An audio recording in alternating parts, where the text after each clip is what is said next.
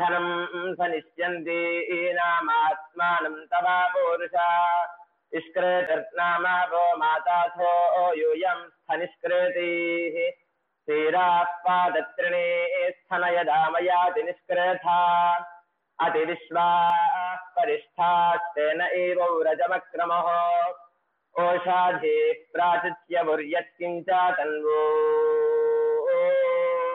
ओरपाः यदि मा वादयन्नहमोषाधीर्हस्तादधे आत्मा यक्ष्मस्य नश्यति पुराजीव गृभो यथा यस्योषधे प्रसर्पथाङ्गामङ्गं परुष्परुः ततो यक्ष्मं विवादध्व उग्रो मध्यमशीरीव साकं यक्ष्मप्रभातचाशेन किकिदीपिना साकं वाजस्य ध्राज्या साकन्नस्य निहाकाय अन्यावो अन्यामावत्वन्यान्यस्या उपावता ताः सर्वाः संविधाना इदं मे प्रावातावचा याः फलिनीर्याः फलाः पुष्पायाश्च पुष्पिणीः बृहस्पतिप्रसूतास्तानो मुञ्चन्तु मासः मुञ्चन्तो मासपथ्या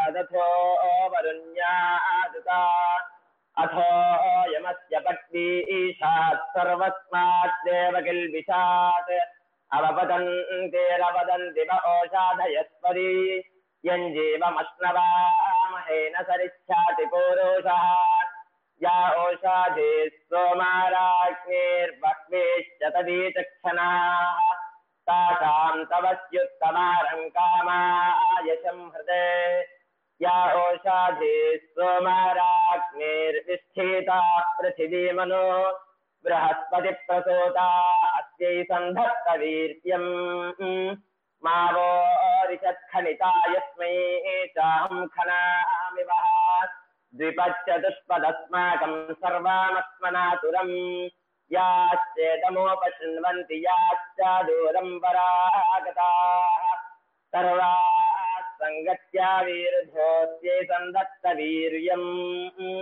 ओषाधयः संवादन्ते सोमेन सह राज्ञा यस्मै कृणोति ब्राह्मणस्त्वं राजन् वारयामसि त्वमुत्तमास्योषधे तवा वृक्षा उपस्थयः उपस्थिरस्तु सोऽस्माकं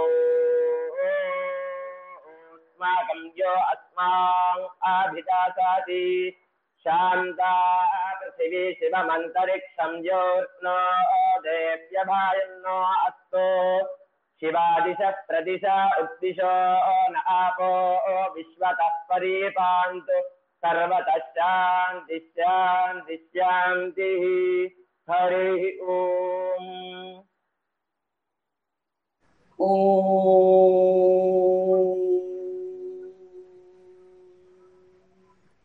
ॐ स्वस्ति प्रजाभ्यः परिपालयन्तां न्यायेन मार्गेण महिं महिषाः गोब्राह्मणेभ्यः शुभमस्तु नित्यं लोकाः समस्ताः सुखिनो भवन्तु काले वर्षतु पर्जन्यः पृथिवी सस्यशालिनी देशोऽयं क्षोभरहितः ब्राह्मणाः सन्तु निर्भयाः ॐ सर्वेषां स्वस्तिर्भवतु सर्वेषां शान्तिर्भवतु सर्वेषां पूर्णं भवतु सर्वेषां मङ्गलं भवतु सर्वे भवन्तु सुखिनः सर्वे सन्तु निरामया सर्वे भद्राणि पश्यन्तु मा कश्चित् दुःखभाग् भवेत् ॐ शान्ति शान्ति शान्तिः हरिः ॐ श्री गुरुभ्यो नमः हरिः ॐ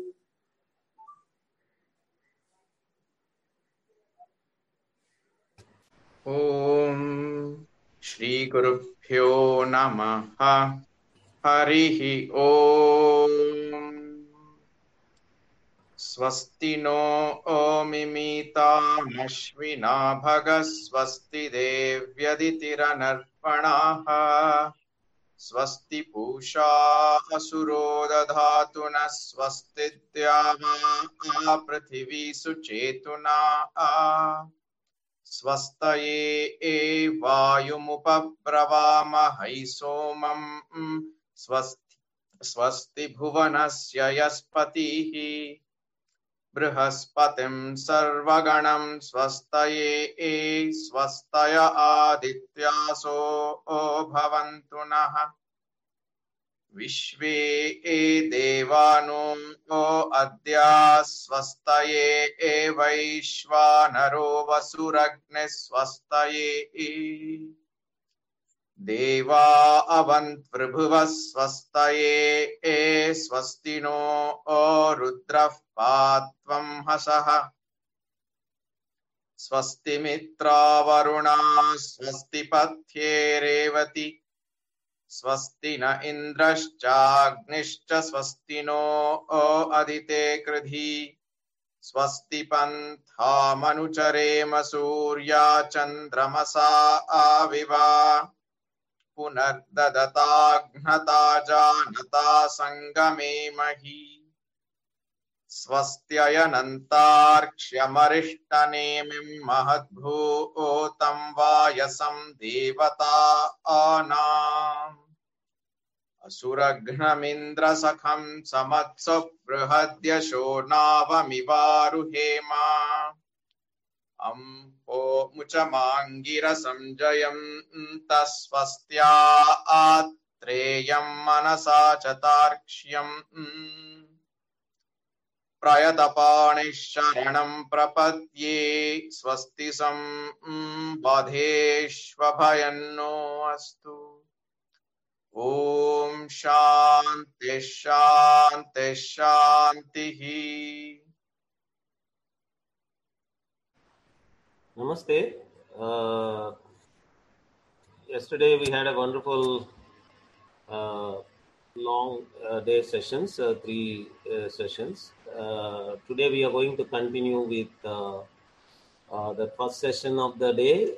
Professor Pankaj Jain is going to be the first speaker of the day. Professor Pankaj Jain is the chair of India Initiatives. He is the editor of Springer Encyclopedia of Hinduism, and he is associate professor at Department of Philosophy and Religion, University of North Texas. He has toured India talking about the Dharma ecology. Particularly, he specializes in Jain ecology, and today he is going to talk about the ecological concepts of Jainism. Sir, over to you. Thank you, Dr. Paturi. Thank you, Harikaranji and the team for organizing this wonderful first ever entire conference on this topic of indigenous traditions and ecology. I am pretty sure that many speakers have already touched upon Hinduism and ecology, Hindu Dharma and ecology, which is also actually my core area. My first book, my PhD dissertation was on Hinduism and ecology, actually, mostly Hinduism and ecology, focusing on the Bishnoi community, Swadhyay Parivar, and Bhil community in Maharashtra, Gujarat, and Rajasthan area. My second book was based on indigenous native traditions of Himalayas and Punjab, Sikhism and Uttarakhand traditions, and some local groups, what they're trying to do to save the environmental resources in Uttarakhand and Punjab. So that was my second book. But today I thought, because the conference that you have organized does mention that you want to cover Hinduism, Buddhism, Jainism, paganism, and so on, I thought I'll focus on Jainism today so that it will be a little bit newer and different from other speakers. So I'm focusing on Jainism, Jain Dharma and ecology. Because in my observation, dealing with or teaching or researching these topics for almost 2 decades now, there are some things that I would like to continue to remind maybe many of us already know this, but I'll just, in my own humble way, I'll just remind that, share that how exactly is Jainism or Jain Dharma or Jain philosophy, how is it different from Hindu philosophy or Hindu Dharma? Many times in Western encyclopedia and even Indian people's thoughts, I think it comes across as if Jainism is an offshoot of Hinduism. That's, at least in English language, that kind of a line is used, which is partly true and partly not true, because Jains have no problem in calling themselves as Hindus, at least in my, at least some of the Jain people. Some may just deny even that. They might say that no, Jain people are different from Hindu people. That's a bigger controversy. But Jain philosophy can be seen as with some overlaps and some common elements with Hindu philosophy, obviously karma and many other things. But some things are really distinct and different from Hindu philosophy. For example, Jain philosophy says that there is no creator God, there is no preserver God, there is no destroyer God. There is the time, the universe, the cycle is eternal. It never was created and it will never end. So it's an eternal cycle, eternal process. It will go on forever, universe and time and soul. Every soul, even after attaining the enlightenment, even after moksha, the soul remains separate and distinct from all the other souls in the universe. So there is no Brahman where all souls are merging, to put it simply, how Advaita Vedanta will teach us. Here in Jain Dharma, each soul remains distinct and separate for eternity. Even after moksha, it goes into if I crudely translate, some kind of a moksha land. It's called Siddhashila, on the top of the universe, where all the souls will stay there forever in perfect peace, perfect energy, and perfect omniscience or sarvagyata. But the souls will remain separate and distinct from all the other souls. So these are really interesting and different features of Jain Dharma that I thought I'll share more. So let's now, all of these philosophical ideas of Jain Dharma, how they connect with environmental themes. That is the topic of the conference. So let me now share that. So time is less, so I'll again have to cut down a lot of things here. So I'll just skip here. To keep it very short, I think in one or two lines, I think we know that there are several environmental problems in India. So from one perspective, India is suffering from the similar issues that are going on elsewhere as well. But from other perspective, we can say that India, at least from National Geographic survey point, so National Geographic is a prominent magazine published in America, but read across the world. And whenever they have done surveys to count the carbon footprint of each economy or each country, compare, major countries such as Brazil and China and India and Australia, United States, Canada, and European nations, India comes across as the greenest nation, greenest economy, because of the overall carbon footprint is least in India. Why is that? So they count these carbon footprints in 4 different categories. Housing needs in India are still very less, because many people, 2 or 3 generations, live together under one roof. Even today, it's possible. And in my own home right now, my parents live with me, even here in the United States. But in India, it's very common to live joint families, still a phenomenon. Transportation, public transport is simply the need of the hour in India. People cannot, even if they own the cars, they cannot all drive at the same time, or not each member of the family will have his or her own separate car. People like to carpool and just use public transport to avoid the congestion and whatnot. But the biggest reason for India's carbon footprint, which is the lowest in the world compared to other major countries or economies, is that India's meat needs are still very less. Even though some people may consume egg or meat occasionally, but that's not as if they need meat twice or thrice a day. Meat consumption is still very, very less in India. That puts India's carbon footprint at the lowest scale. So that's one reason, major reason. And that lowest meat consumption in India, in my opinion or my research, I would like to attribute it to the influence of Buddhism and Jainism as it happened more than 2 millennia ago, when Buddha and Mahavira, when the entire world was experiencing this Axis age, where Socrates and Plato in Greece, Zoroaster in Middle East, Lao Tzu and Confucius in China, and Buddha and Mahavira were very influential. And as they taught their philosophies and their traditions, overall, I think many Indians from that point on cut down their meat consumption, and Indians overall then became more and more conscious about what kind of food they're eating. So that now translates into the lowest carbon footprint, as I was alluding to in the beginning.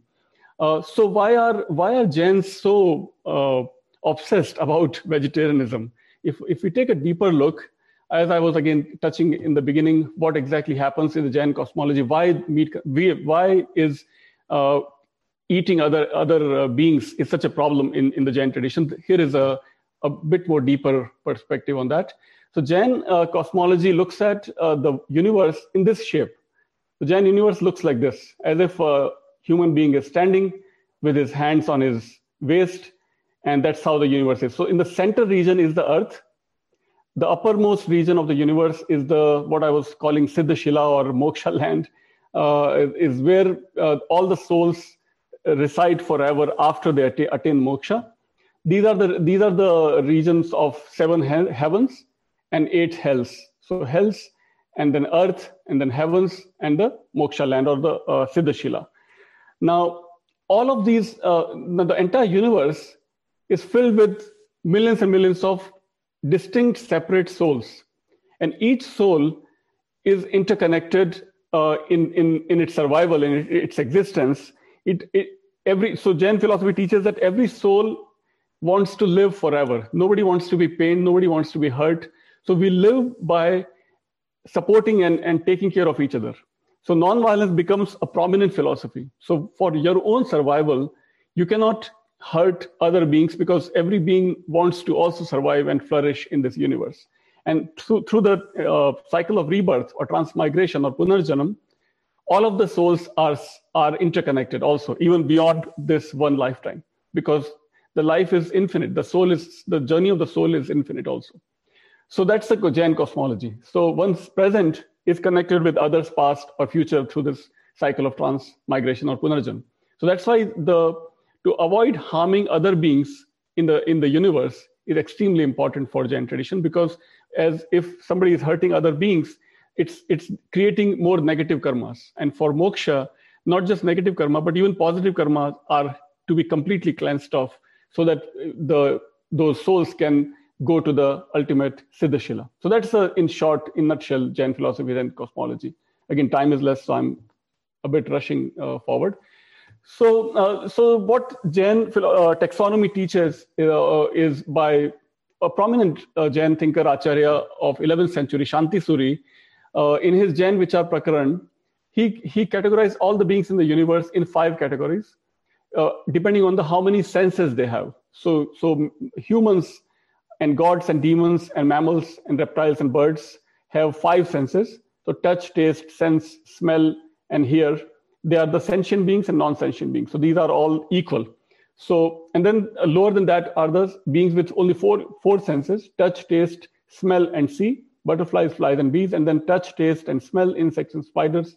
And then only 2 senses: touch and taste, worms, leeches, oysters, and snails. And finally, only 1 sense beings. So Earth is also imagined with earth-bodied beings have their own separate, distinct souls. Water-bodied beings. So water also has soul. Water-bodied beings also have souls, distinct, separate souls. Fire-bodied beings and air-bodied beings. And then Nigoda are the 1-sense beings also, like 1-cell beings like amoeba or virus particles, for example. And then plants. So Jain taxonomy or philosophy teaches that for human survival, if humans are killing other mammals or reptiles or birds, it is as if equal to killing another human being. So that's why Jain philosophy emphasizes so much on vegetarianism. So meat coming out from birds or reptiles or mammals is as bad as coming from a human being. So that's all on the same level, same hierarchy, right? So how should humans live in this universe? Humans should live in the universe by taking minimum of earth, minimum of water, minimum of fire, minimum of air, and minimum of Nigoda and minimum of plants. So minimizing the consumption coming out from 1-sense beings only. So that's the, in nutshell, idea of vegetarianism and how Jainism inspired millions of people to cut down their meat consumption, avoid completely meat consumption. Or even among the plants, not all plants can be consumed by Jains. So roots and stem cannot be eaten. So carrots and radish and potatoes and onions and garlics are all to be avoided by Jains because they are all coming from roots or stems of a plant. So that's again extremely violent to kill the entire plant by root or stem. So even those are avoided. Air is to be minimized also. So you may have seen many Jain monks and nuns, they keep some kind of a mask on their face even before the pandemic, just to minimize even the consumption of air or even accidental ingestion of any microbes coming from air. Minimizing fire usage by Jains. So many Jains, devout Jains, after sunset will not consume any food. They will not even switch on any light to minimize again fire. Why even cause any harm to fire-bodied beings, souls in the fire-bodied beings. So even consumption of fire is to be minimized. Water is to be also taken with extreme care, extremely frugal usage of water. And earth, minimizing the usage of earth, minimizing the usage of any resources that is coming from the earth. So that is the way Jains have been living for more than several millennia, and that connects very well now with keeping the carbon footprint low, keeping the climate change in check, and keeping the biodiversity intact also. So these are some of the ideas that I thought I'll share. That's another perspective on Jain taxonomy. World consists of living beings and non-living beings. Soul can be mundane or liberated. Liberated are already attained moksha. And then mundane beings can be immobile, which is one-sense beings of earth, water, fire, air, or plants. And mobile beings can be 2, 3, 4, or 5-sense beings. So that's another perspective of the same taxonomy. Then Jain philosophy or Jain dharma is also called as a philosophy or dharma of triple A's: ahimsa, aparigraha, and anekantvad.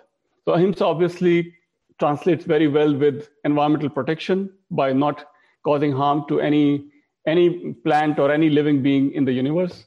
Aparigraha, cutting down one's consumption, cutting down one's accumulation, that connects very well with keeping the carbon footprint low.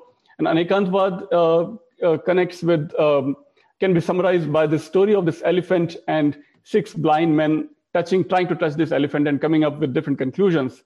But each perspective is partially true.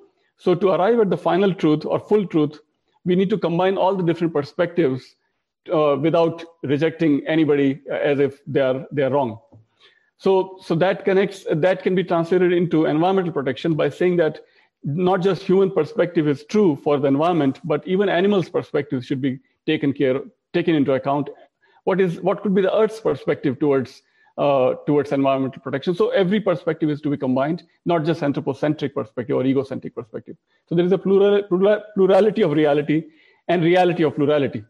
That singularity creates bigotry and fanaticism and whatnot. So that's why we need to combine all these pluralistic perspectives. That's in a nutshell definition of anekantvad. In the history of Jain tradition, 24th Tirthankar was the contemporary of the Buddha. So let's start from this here, Mahavira. So Mahavir lived in 600 BCE, 600 before Common Era, almost contemporary to the Buddha. As he was passing away around the age of 70, he sends his most chosen disciple away from himself, and he says that there is somebody is trying to kill some cattle, so go and stop that slaughter. So even at his last breath, Mahavir is very conscious of cutting down the violence, minimizing the violence, stopping the violence. And in his own teachings, Mahavir says trees are inherently valuable. Vegetation has life just as humans have. So long before science discovered plants have life, Jain Tirthankar Mahavir was already saying these things. Even before Mahavir, Parshvanath has a similar story where he is inspired when somebody is trying to burn a snake. Parshvanath takes a step and he responds to that. He saves that snake, and that out of compassion, he eventually renounces his kingdom, his wealth, and his princely life, and becomes a Tirthankar and attains moksha. Similarly, Neminath, the 22nd Tirthankar, also responds to animal slaughter, and he also similarly teaches about compassion. So those are the teachings that Jains have been always remind themselves of, and that's how they have tried to follow the principles of non-violence over the millennia. In other texts, in Tattva Sutra, for example, there are sayings like this: souls render service to one another, so all souls should live together without harming or without causing any hurt to any soul in the universe. We should live like we should learn from the bees. Bees take very small nectar from each flower without causing any harm to any flower or any plant. Similarly, humans should live by minimizing their need, by minimizing their consumption without causing any harm to the nature. Forests are like saints. Trees should be planted for positive karma. These are the kind of teachings that Jains have been taught, and the teachings that have been propagated over centuries. Then over the centuries, Jain householders have been, so these are the teachings and the Jain monks and nuns and Jain acharyas and tirthankaras, but even Jain householders, if you notice, most Jains, even today, you will rarely find any Jain getting involved into the profession of charcoal trading or timber trading, pulling animals in carts, trading of alcohol, slave trading, weapons trading, poison trading, even sugarcane trading, firearms trading, construction of lakes. These are all to be avoided by even Jain householders, Jain lay people. What they will do, what you will find them doing is that most Jain lay people will be doing either trading kind of work, banking, relatively more non-violent. So trading work, banking, commercial activities, clerical activities, diamond trading, traditional medicine, arts and crafts, government or ruler, working for a ruler or government, manufacturing textile machines, publishing and media and education. These are the historically considered much more non-violent professions compared to the right side column, which is seen as more violent. So Jain householders also try to prefer to avoid violent professions and go for more non-violent. All right, let's keep going. I'm not sure how much time we have, but there are other philosophers in the West whose theories can be compared pretty well with the Jain ideas, where Brian Swimme talks about that material objects leads to consumerism, consumerism leads to depression. So Brian Swimme is a contemporary philosopher in America, but that is already that can be easily compared with the Jain idea of aparigraha or non-accumulation, which is all about cutting down one's consumerism, cutting down of minimizing one's accumulation of material objects. Then he says also that Earth is alive and Earth responds to our presence. That goes very well with Jain idea that Earth-bodied beings are alive and Earth also has soul. Then Brian Swimme says that because of Big Bang theory, we all come from single origins, so we are all siblings. All the beings in the universe are all siblings. That goes very well with Jain respect for all jivas. That's by Brian Swimme. And the next philosopher that I would like to share is Thomas Berry and David Abram. Berry says that world is a communion of subjects, not a collection of objects, which means that everything in the universe, so-called what we might consider as non-living, even that is a subject, not an object to be consumed. That goes very well, I think, with Jain view of soul in all beings. So earth and plants and everything has a soul. So everything has an agency. Everything is a subject, not an object. Then Abram says diversity of local forms, and that goes well with Mahavir says that we should change minds of the people, not enforce our ideology on them. Trees are inherently valuable for beauty and strength. And then David Abram says that senses are equally important to study external reality from objective perspective. And that goes well with the focus on empiricism in Jain philosophy, in Tattva Sutra, for example. So objective study, and that's also compares well with David Abram and Thomas Berry. Then other examples, at least Jain historical text mention that Ashoka's grandfather, Chandragupta Maurya, and Ashoka's grandson had both converted to Jainism in their later part of their life, and they lived as Jain monks in their life. In Gujarat, several kings had supported and embraced Jainism, and they propagated these non-violent teachings. Jain acharyas were very influential in meeting Mughal emperors such as Akbar and Jahangir, and even before Mughal emperors such as Tughlaq, also they had met, and they convinced these Muslim emperors also to adopt non-violence and vegetarianism for some part of the month, and even to that extent they achieved some success in spreading non-violence. How much time we have, Nagaraji? I can go on forever, but I'd like to respect the time.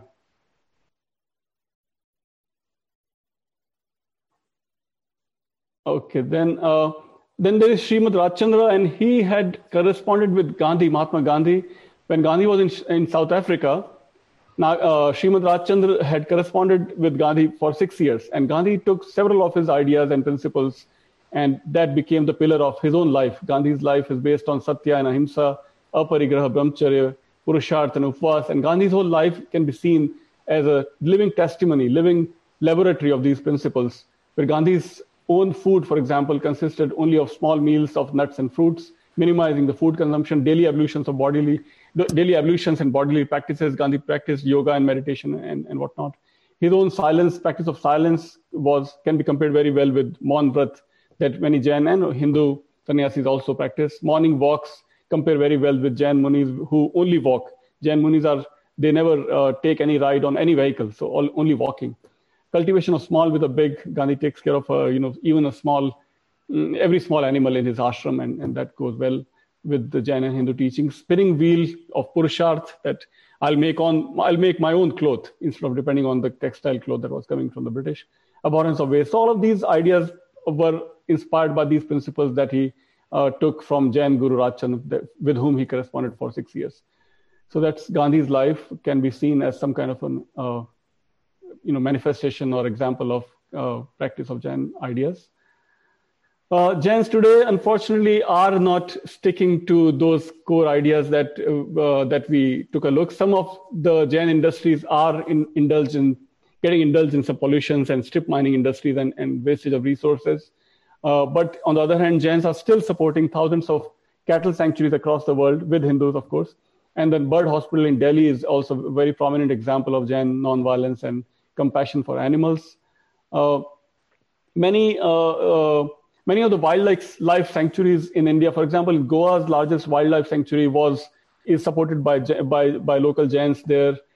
Jains are very active in promoting beef ban, for example, Pinjar poles, animal sanctuaries. Many Jain temples have gone solar to cut down their usage of Earth's resources, fossil fuel across India and across America as well.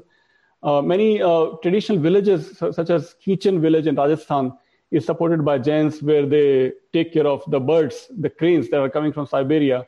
The Jains are the prominent supporters of or practitioners of compassion for animals and birds. And then here in America, also similarly, Jain temples have gone green and cutting down their fossil fuel and so on. This I'll skip. I think I'll skip to the next one. And cattle sanctuary, similarly, so supporting more animal work in America as well. Going solar, as I mentioned. And that's it, I think. I hope I'm well within my time. These are my books, so if I have more time, can go on forever, but I'll stop and maybe... Thank you very much, Professor. Thank you, yeah. Professor Jain has waked through the night now. It is midnight in America. We are grateful to you, sir. Are there questions to him? Let me just check. If there are any questions, I can take some questions. If not, maybe next. What is the idea behind consumption of dairy products like milk, dahi, etc.? Is from Sachi Jain. Milk is an interesting question. Some Jain texts do say that even milk and dairy products are also to be avoided. Many Jain monks and nuns, even in contemporary India, have gone vegan, and they are discouraging the use of dairy products, because dairy, as we know now, is not non-violent at all. Many dairies are using very violent means to extract milk from cattle.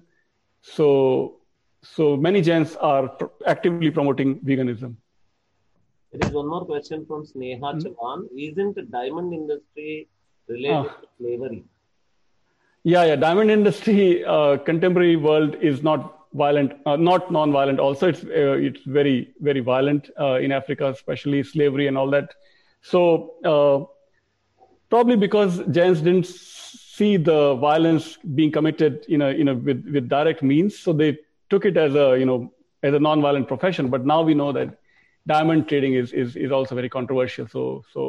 But Jains are now, we like it or not, Jains and Jews across the world are the leading, are the leaders in this diamond trading across the world, in Belgium, in Israel, in America, and in India. So that's how it is. But we know it is not non-violent. Yes. Shivakumar, this question is there any code of conduct for kings in Jain philosophy?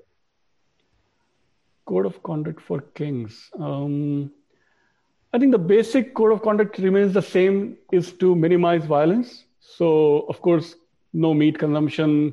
So historically, many emperors, many kings in South and North India have gone out of their way to support Jain monks and nuns. So they will, donate heavily to these Jain monks and nuns historically, and by their own lifestyle try to, as they retire, for example, maybe after the age of 75, for example, Ashoka's own grandfather, Chandragupta Maurya, had completely renounced all his kingdom and all his wealth, and he became a Jain acharya. He became a Jain monk, and legend has it that he lived somewhere near the Bahubali in Karnataka. So those are some examples of Jain kings and emperors. Kumar Pal, for example, in Gujarat, who built all these magnificent temples across Rajasthan and Gujarat. Many, many temples were built. So historically, they donate their wealth to promote more Jain principles by these temples and by donating to Jain acharyas, monks. Urvashi Baid has this question: what about violence against mosquitoes at home? I am a Jain, and this haunts me all the time. Sorry, I didn't get it. Violence by? Sorry, what was that? Violence against mosquitoes. Okay. I think the best way is to minimize the growth of mosquitoes or any viruses rather than going and killing mosquitoes, because that's, again, violence. So best is to keep everything clean and hygienic and everything, so you don't grow them, so you don't have to kill them. But of course, killing is killing. Here, there's a comment here by Nayantara Chakravarti. Sure. About, I'm not sure how Buddhism promoted vegetarianism. After all, Buddha died by consuming poisoned pork. Jainism, of course, I understand the point on vegetarianism. You had earlier made a comment that Buddhism also promoted vegetarianism. Right. Would you like to comment on that? Yeah, I think the problem is that proper historical study of the life of Buddha and Mahavir has not yet been done. There are many, many theories and stories how exactly Buddha died. There are some stories that Buddha ate poisonous mushroom, not meat. So that's one story.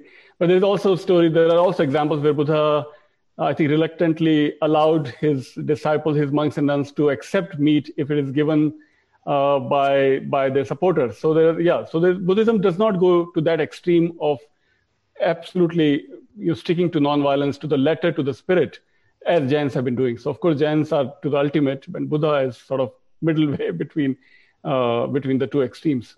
But I do know that in Tibet, here in Dallas, there is a Tibetan monk, and his entire community in Tibet is completely vegetarian, completely vegan even. And he himself is a passionate vegan in Dallas. So there are communities even outside India who are Buddhists and who stick to vegetarianism. So yes, so there are these diverse examples in the Buddhist community across the world. In Thailand and Malaysia, for example, I've seen Buddhists who will take tofu but no meat. Right? So there are different examples. Thank you very much, sir.